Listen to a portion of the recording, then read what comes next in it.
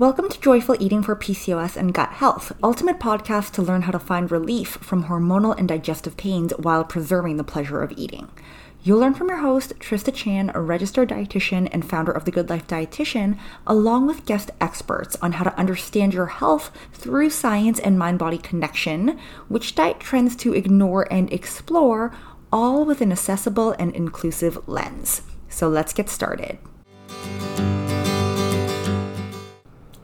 If you get a period, you're probably familiar with the not-so-fun PMS symptoms, right? Like we've all been there. The cramping, the bloating, the all-around discomfort. But if you have endometriosis, which is an estrogen-driven inflammatory condition, it can be a totally different ballgame. From what I hear from my clients and see in research, endometriosis can be absolutely debilitating. But, in my opinion, it's still completely under-researched despite that increasing funding and what I'm seeing being studied, and completely underserved by practitioners who are taking a compassionate and evidence-based approach. And what this does, it leaves more people suffering. So in today's episode, we're diving into a topic that affects so many people like you around the world, endometriosis. We'll chat exactly about what it is, aka what's happening in your body, the risk factors for endometriosis. Spoiler alert, developing endo isn't impacted by how you eat or what you eat, aka it's not your fault, and we'll dive more into that later. Common signs and symptoms, and finally, we'll give you 3 tangible nutrition strategies that you can start today to help find relief from endo pain, such as endo belly. So let's begin with the lowdown on endometriosis. It is, like I said, a chronic estrogen-driven inflammatory condition.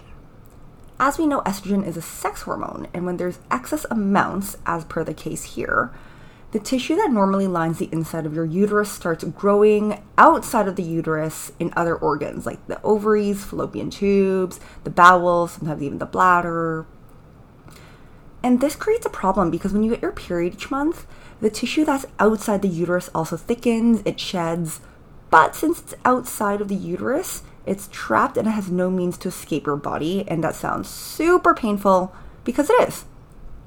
That trapped tissue can then cause inflammation and, irritation, scarring, leading to that painful and debilitating symptoms.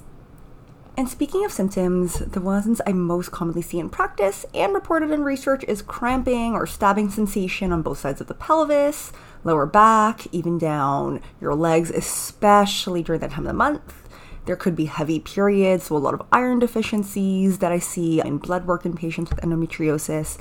A lot of spotting maybe in between periods. There's pain during sexual intercourse, painful urination, and a lot of digestive issues. In fact, people with endometriosis are twice as likely to be diagnosed with IBS, irritable bowel syndrome. Basically, the whole pelvic region can feel like what one client of mine described as a train wreck. And not only that, it does come with complications and risks. So up to 50% of women with endometriosis may experience difficulty getting pregnant and may even experience an increased risk for ovarian cancer. So while there is no cure for endometriosis, early diagnosis is super important and can help you. It can be that impetus to help you take action to prevent future complications and pain and get regular screening and medical checkups. One thing I really want to get across is that if you have endo, it's so important to know and wholeheartedly believe that it's not developed or influenced by what you eat, how much you move, how you think. So in other words, it's not your fault. I feel like as women, we're so conditioned towards self-blame, and living in a world of diet culture can instill this belief that we've completely wrecked our health through food choices. When in reality, the exact cause of endo is unknown, but it appears to be genetic and environmental factors as the biggest roles. Once again, not individual behaviors. With that being said, I always like to focus on small daily things within our control, and our food and lifestyle choices more often than not, can help significantly with finding relief from pain and improving your overall quality of life, finding relief from digestive issues, reducing the frequency and the intensity of those endo belly flare-ups. And for those who are listening who may not have endo but are curious to learn more, it may sound small, that symptom management that I just described, but for most people with endo, it can be absolutely life-changing. So I think the most standout example I have of this is a previous client of mine who had actually struggled financially because she was struggling to keep a job because her periods rendered her completely unable to work. She was severely anemic from those heavy periods. She was severely fatigued, could not focus. The pain made it hard for her to sit through meetings.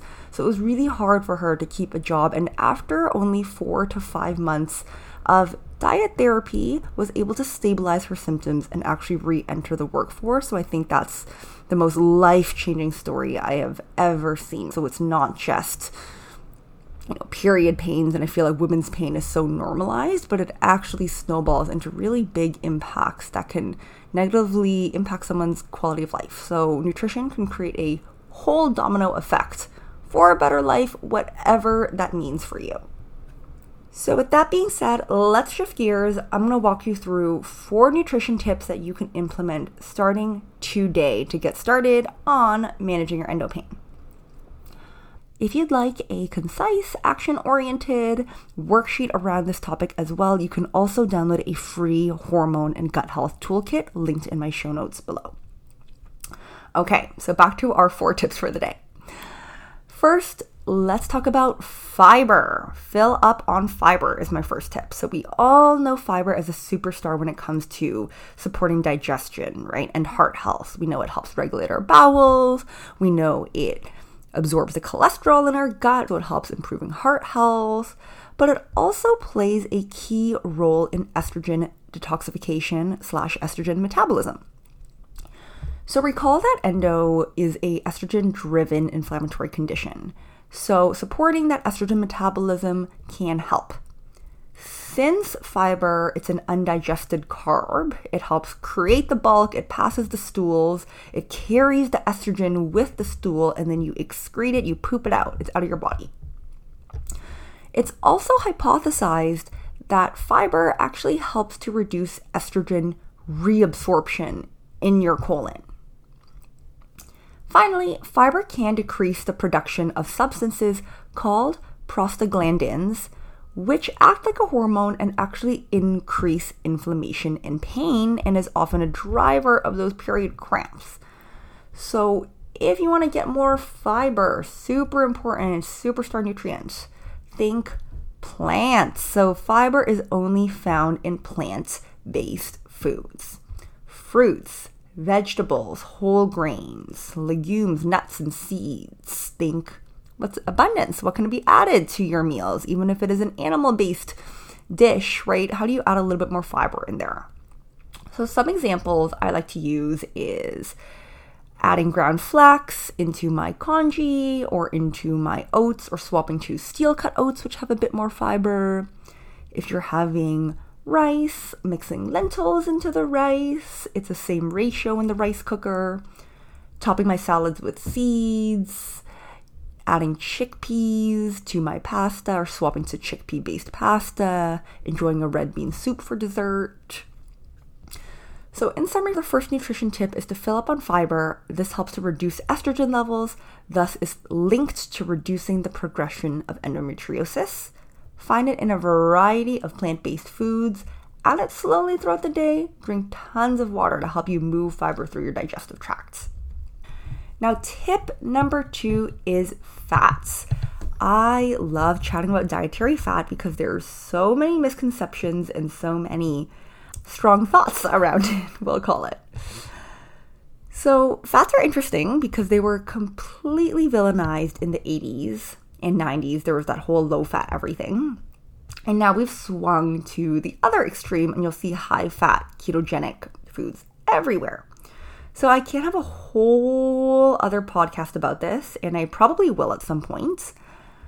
But for now, one thing that has remained tried and true throughout the decades and strongly supported by research is the benefits of omega-3 fatty acids, particularly EPA and DHA.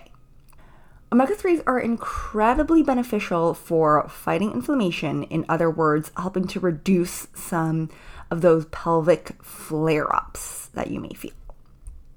On the flip side, eating saturated fats, particularly from ultra-processed and red meat foods, is linked to increased risk of developing endometriosis and a worsened progression. One hypothesis is that the palmitic acid found in red meat can increase estrogen production and stimulate prostaglandin production, which once again is the hormone that worsens the uterine contractions and pain during your period. So the main takeaway from tip number 2, don't fear the fat, rather eat more anti-inflammatory omega-3 fats, mainly found in fatty fish. So you can add some smoked salmon to your toast, canned tuna to grain bowl, sardines.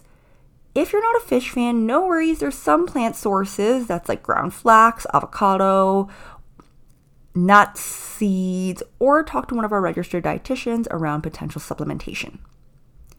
And another takeaway from tip number 2 is to replace more saturated animal-based fats with these omega-3 fats, because that saturated fat, particularly from ultra-processed and red meat, is linked to worsening endometriosis progression and pain. Okay, and tip number 3 to manage endometriosis is antioxidants. Antioxidants are little powerhouses in our bodies, so they're constantly working to fight free radical damage and inflammation in our cells. For endometriosis, particular antioxidants to pay attention to are vitamin C and vitamin E. Both have been linked to reduced pelvic pain and menstrual cramps. And these two antioxidants can be found in a variety of fruits and vegetables like citrus fruits, broccoli, kiwi, which is a citrus fruit, bok choy, bell peppers, particularly red ones. And don't forget about foods like salmon, almonds, sunflower seeds, vegetable oils, which are also rich in these beneficial antioxidants. So there's thousands of antioxidants. All are really beneficial for our bodies, but most research have been done on vitamin C and E for endometriosis symptom relief. In other words, nutrition tip number 3 is to eat the rainbow. So a variety of fruits and vegetables. Think of that fatty fish once again, the almonds, sunflower seeds. A cliche, but it rings very, very true. And last but not least, nutrition tip number 4 is to support your gut microbiome through dietary prebiotic and probiotic rich foods. This actually ties into tip number 1, fiber. As we discussed earlier, fiber, we don't digest it. So there are some types of fibers that act as a prebiotic, which means it nourishes the beneficial microbes in your digestive tract. We ingest it, it stays in our digestive tract, it acts as food for the beneficial microbes. So these microbes are essential for maintaining a healthy gut, particularly sticky fibers like the lentils, the oats, particularly steel-cut oats, ground flax, potatoes, squash, beans. These all have prebiotic properties. So fill up on those when you can, but mirroring that is that it's also beneficial to eat more probiotic rich foods. So they really come as a pair. Think of them as 2 peas in a pod. These probiotic foods contain beneficial bacteria that make up the estrobolome, which is a collection of bacteria in the gut that helps to metabolize and control estrogen levels in the body. By populating your gut with these beneficial bacteria, you can help to optimize the production of estrogen. Enjoy more probiotic-rich foods like yogurt that contains live microorganisms, miso. So I always tell clients to take 1 or 2 tablespoons of miso paste. You could mix it with hot water and sip on it as a tea throughout the day. Kimchi, of course, delicious. Sauerkraut, kombucha, kefir, also sources of probiotics.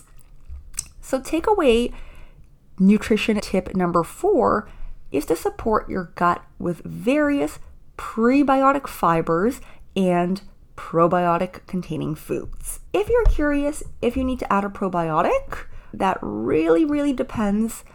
I would say for most people, starting with the food sources first, and then working with a dietitian to assess for whether or not adding a probiotic and which strain, which brand would be most appropriate for you. Okay. So remember that endometriosis doesn't have to control your life, although it can feel debilitating, and my heart completely goes out to you. There are small steps you can take every day to empower yourself to manage your health through food. By consuming an endometriosis targeted diet, practicing lifestyle management, you can significantly reduce pain and discomfort. So to recap, endometriosis is a chronic estrogen-driven inflammatory condition. Symptoms include pelvic pain, cramping, heavy periods, digestive issues. It can also lead to difficulties with getting pregnant and increase the risk for ovarian cancer.